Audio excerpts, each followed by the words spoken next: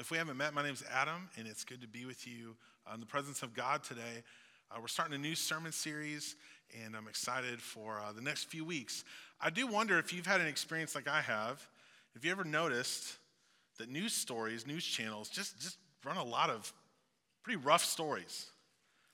There's plenty of horrible things to report on in the world, but sometimes I'm like, man, I don't need to know about every terrible thing that happens on every continent. I found a couple samples this week. There was a shark attack in the Bahamas, and an Oregon woman was attacked by a bear.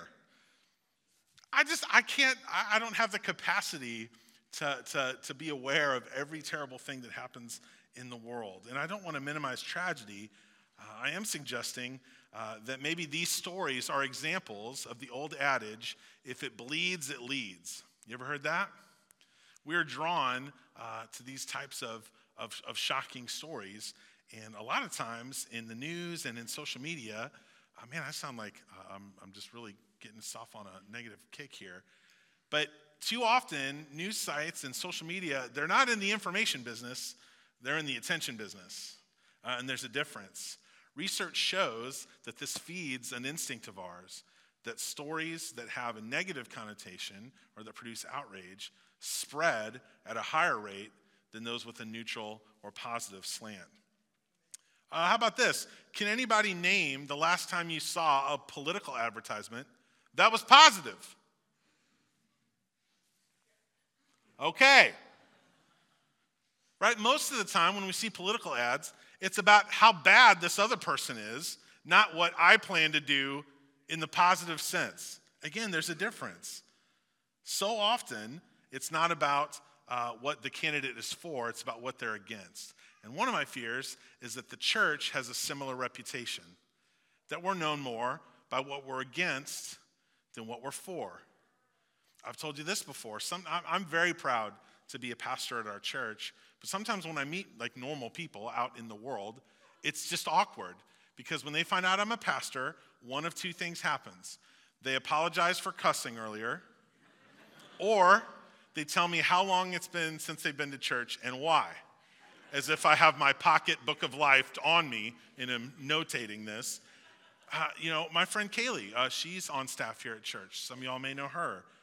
Kaylee, amazing Kaylee, got her nose pierced. And this is what her friends asked her. What's your church going to think? Can you still work there? That's where we're at. That if you put a very nice studded diamond in your nose or something, the church will kick you out. Her friends honestly asked her that. So this is our reputation. The church is where fun goes to die. Welcome. In this series called Know What You're For, we want to go against the current stream of negativity that we find ourselves swimming in our culture. If we're going to have any type of credible witness about what Jesus has done in our lives and what the church is for, then we need to stop defining ourselves only by what we're against and start becoming known by what we're for. God is for us. That's the message today. That's what it's about, that God is for you. And God ultimately calls us to be for one another and for the world. To be for someone means to have their best interests at heart. That's what it means to be for somebody.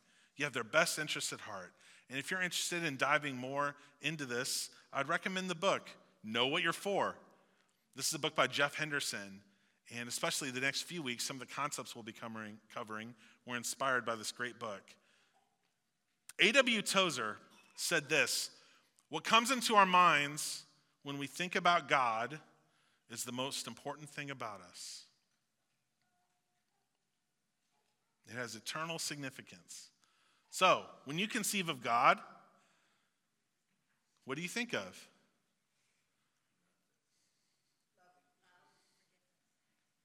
What kind of God do you imagine? Is it like a principal waiting to grade you and send you to eternal detention? Or maybe it's like God is like your grandma, where there's no rules. Grandma just wants to spoil you.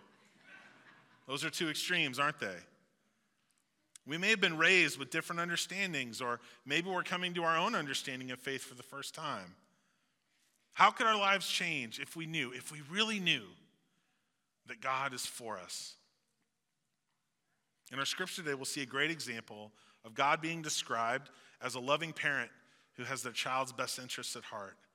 And what I hope we'll discover together as we study God's word today is that God's gift to you is grace. God's gift to you is grace. Our scripture comes from the book of Matthew, and it's one of the 4 gospels that are these biographies of Jesus. And the word gospel means good news. So these books are about the life and death and teachings of Jesus, who lived briefly, died violently, and rose unexpectedly. So this portion of what we're going to read comes from the most famous sermon ever. It's called the Sermon on the Mount. And Jesus would have to go to these massive, in Palestine in the first century, like mount is subjective, right? It's relative. So similar to Missouri, we don't have a bunch of big mountains like in Colorado. But Jesus would go to these rocky hilltops because all these people were assembled beneath him. And he had so many people wanting to hear him, he had to get to like this natural amphitheater in order to preach and have everyone who wanted to sit under his teaching.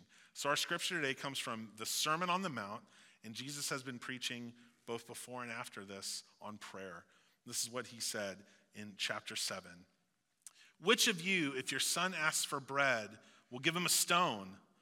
Or if he asks for a fish, will give him a snake? If you then, though you are evil, know how to give good gifts to your children, how much more will your Father in heaven give good gifts to those who ask him? So Jesus is revealing the character of God through this illustration of a parent giving gifts to a child. This is a technique a lot of rabbis use. They would move from the lesser to the greater. If the lesser is true, how much more the greater? Which of you, Jesus said, if your son asks for bread, we'll give him a stone, or if he asks for fish, we'll give him a snake. The items Jesus chose are comparable in size and appearance. First century bread, it was a long way from Asiago, Focaccia, and Panera. I think we got a picture of that for you. Here we go. I mean, it looks kind of like a pile of rocks, right? They were about the size of stones and had similar shapes. And when Jesus says, who would give their kid a snake if they ask for a fish? One of my favorite biblical scholars, his name's William Barclay, and he thinks the snake is an eel. He thinks it's an eel. I think we got a photo of that too. Ooh, let's not leave that up real long. And I think this is an interesting kind of intersection because we might think, anybody who's taken biology, well, eels are not reptiles, snakes are like that's modern taxonomy. That came along a long time later than when Jesus was speaking. What Barclay says, I did like a 30-minute deep dive on eels. So there are eels that are native to the Red Sea, where Jesus would have been near. And in Jewish law, you could eat fish as long as they had scales. Eels don't have scales. And so the illustration really is cruel. Oh, you want a fish, huh? Here's your fish. And it's a fish the kid wouldn't have been able to eat. Little eel knowledge for you. That would have been a very cruel thing. A cruel thing to give a child something similar in size and nature to what they asked for, but it was far from helpful. Jesus says, so if you then, no one would do that to their kids. So if you then, though you are evil, know how to give good gifts to your children, how much more will your Father in heaven give good gifts to those who ask him? So Jesus is working from imagery that assumes parental generosity. And this is right and proper. But I just want to acknowledge that all of us might not have experienced this. You know, sometimes a bad example that we've inherited is still a good example of what not to do. So we may not have all experienced this type of relationship that Jesus is operating under. That's why it's good news that we have a Heavenly Father who is for us and has our best desires at heart. So however our parents may have tried and failed us, or those of us with children have tried and failed with our own kids, I hope we can still find comfort in this image that Jesus gives us. In speaking on prayer, Jesus is arguing that we as imperfect humans still know how to give good gifts to our children, and that pales in comparison to what God wants to provide. So then to me, the operative question is, well then, what kind of gifts does God give? What kind of gifts does God give? there's a stream of Christianity, and I'm being generous here. There's a stream of Christianity that really focuses on this and uses verses like we've read today to proclaim health and wealth to the faithful who pray the right way and get good gifts from God. But when we consider the analogy that Jesus used, fish and bread, these were basic dietary staples in the first century. So I don't think Jesus is suggesting that if we pray the right way, that we'll get extravagant wealth. I don't think that's the kind of gifts we're talking about. Because the examples Jesus used, they weren't extravagant. Jesus did not say, who if your child asked for a Benz would give them a Mazda? Mazdas are very nice cars. If you drove one in here today, it's great. That's not a problem. When we consider that Jesus was himself poor and warned about the dangers of accumulating wealth, I don't think that we should conclude that Jesus is saying God wants to give you gifts to make you wealthy. No, the gifts being described here are not material, they're eternal. God's gift to you is grace. God is both merciful and gracious, but grace is greater than mercy. And this is what I mean. Earlier this summer, my family bought a car from Pettijohn Auto in Bethany, Missouri. Our neighbors are Tommy and Carolyn, part of the Pettijohn Auto family now. I told them, what time can I expect to be over on Christmas morning? So a few days went by, and I just hadn't gone to the DMV to get my plates yet. And a very observant officer here in Kearney noticed this and pulled me over. And I really, I explained my plight, but really I had no excuse other than I just didn't want to go to the DMV. He let me off. See, that was mercy. I should have been punished with a ticket, but I didn't get what I deserved. That's mercy, not getting what you deserved. If Tommy would have given me the Ford Explorer, that would have been grace. Right? That I would have got something that I didn't earn. Do you see the difference? Now, I just got done telling you, you don't need to pray to God for a free car. So just work with me on the analogy here. Mercy is not getting what you deserve. I should have got a ticket, but I didn't. Grace is getting what you have not earned. That's something much different. See, God doesn't stop at only providing mercy, withholding punishment we deserve. God also gives grace starting before we're even aware of it. And what we're going to get into now is really at the core of what I love most about Methodist theology. If you use that phrase this week, if you can work in Methodist theology into a sentence, please text me and I will give you $10. Okay? But this is what I love most about what we do. We believe in Methodism. This is one of our key verses that we love because God first loved us. That's 1 John 4:19. And we call this prevenient grace. I'm going to hit you with another one of my classic killer graphics here. See, I've gone through this before, and I hope it starts to become familiar. I love sketching this out for somebody on a napkin or on a scratch piece of paper. Prevenient grace. Now, that's a word we don't use often, but you know what it means. The movie preview comes before the movie. So God is at work in our lives before we're even aware of it. That's prevenient grace, a grace that comes before, that we are known and loved by God before we even know it. Then we have justifying grace. Romans 3:24 says that all are justified freely by his grace through the redemption that came by Christ Jesus. So to be justified means not to be blamed. Right? If someone had some type of emergency happen and they ran out of the room right now, none of us would blame them for that, right? Their behavior was justified. So if someone's justified in their actions, we don't blame them for what they did. This is one of the key concepts of the Christian faith, that a person, Romans 3:28 said, a person is justified by faith apart from the works of the law. This means that we are accepted by God, not based on what we have done for God, not based on following all the rules, but by what God has done for us in the birth and life and death and resurrection of Jesus. That we are justified through our faith. For it is by grace you have been saved, Ephesians 2 tells us. I hope these are some key verses. I felt like preaching today, for it is by grace you have been saved through faith. And this is not from yourselves. It is the gift of God. What kind of gifts does God give? Here's one. It is the gift of God, not by works, so that no one can boast. Jesus said, how much more will your Father in heaven give good gifts to those who ask him? God's gift to you is grace. And the gift of justifying grace, this is the second kind of step in the threefold picture of grace. That's when we place our faith in Christ. It's as if we've crossed a line. That's that moment some folks may describe where they have been saved. That's when we accept God's justifying grace. It's as if we've crossed a line of faith. And as my dad used to say, a lot of us spend the rest of our lives hugging that line as close as we can without going back over. That's that little arrow in the middle. We don't want to do that. But friends, that's not where the journey of faith ends. God still has more gifts for us. There's still more grace yet to come.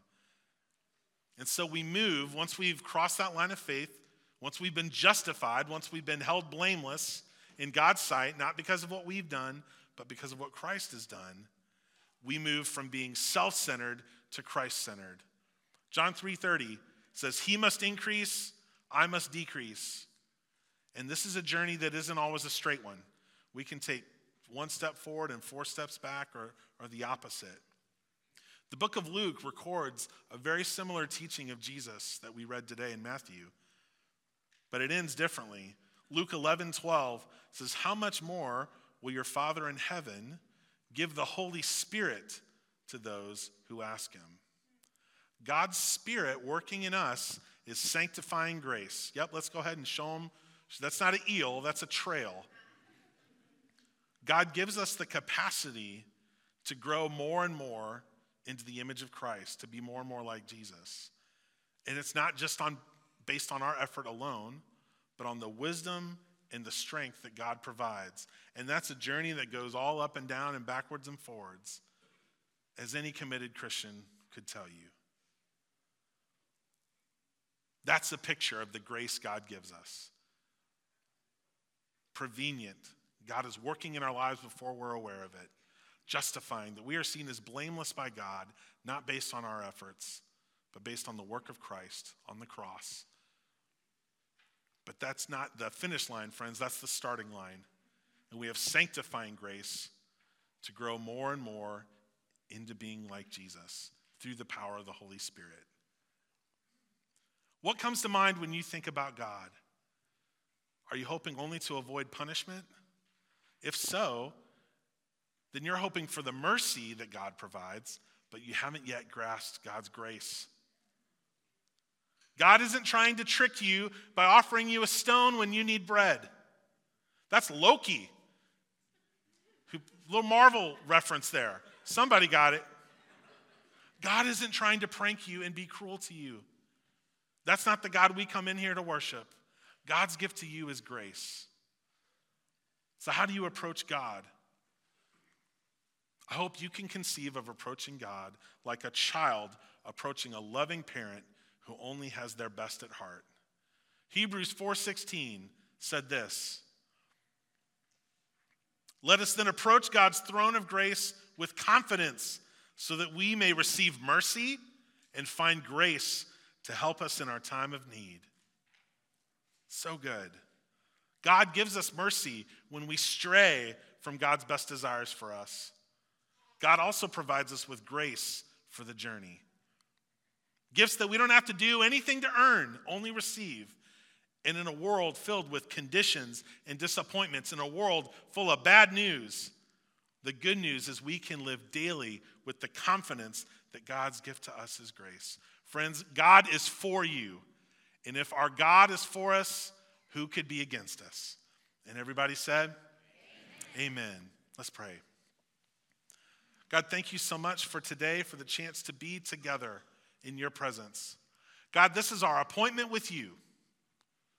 And whether we're here in the room or online, we have set this time aside that we might experience your power and presence in our lives.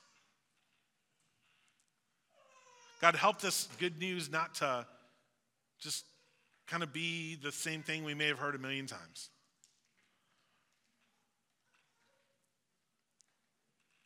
But for us to open our minds up to a love that is beyond description. That as much as the most perfect parent might love their child and want to give them good gifts, that pales in comparison to how you feel about each and every one of your children. God, when the world seems to be against us, help us remember that you are for us. That we're not the only ones trying to walk with you, trying to live a life of faith in a cruel world.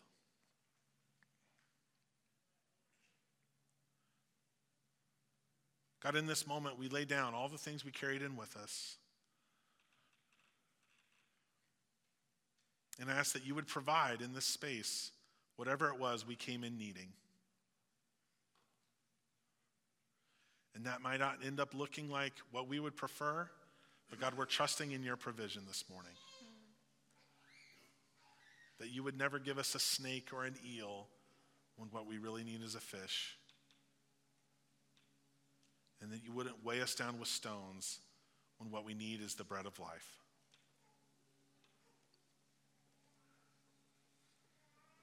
God, help us to go to sleep every night and rise every morning with the confidence that we are your children, that you give us good gifts, and that you are for us.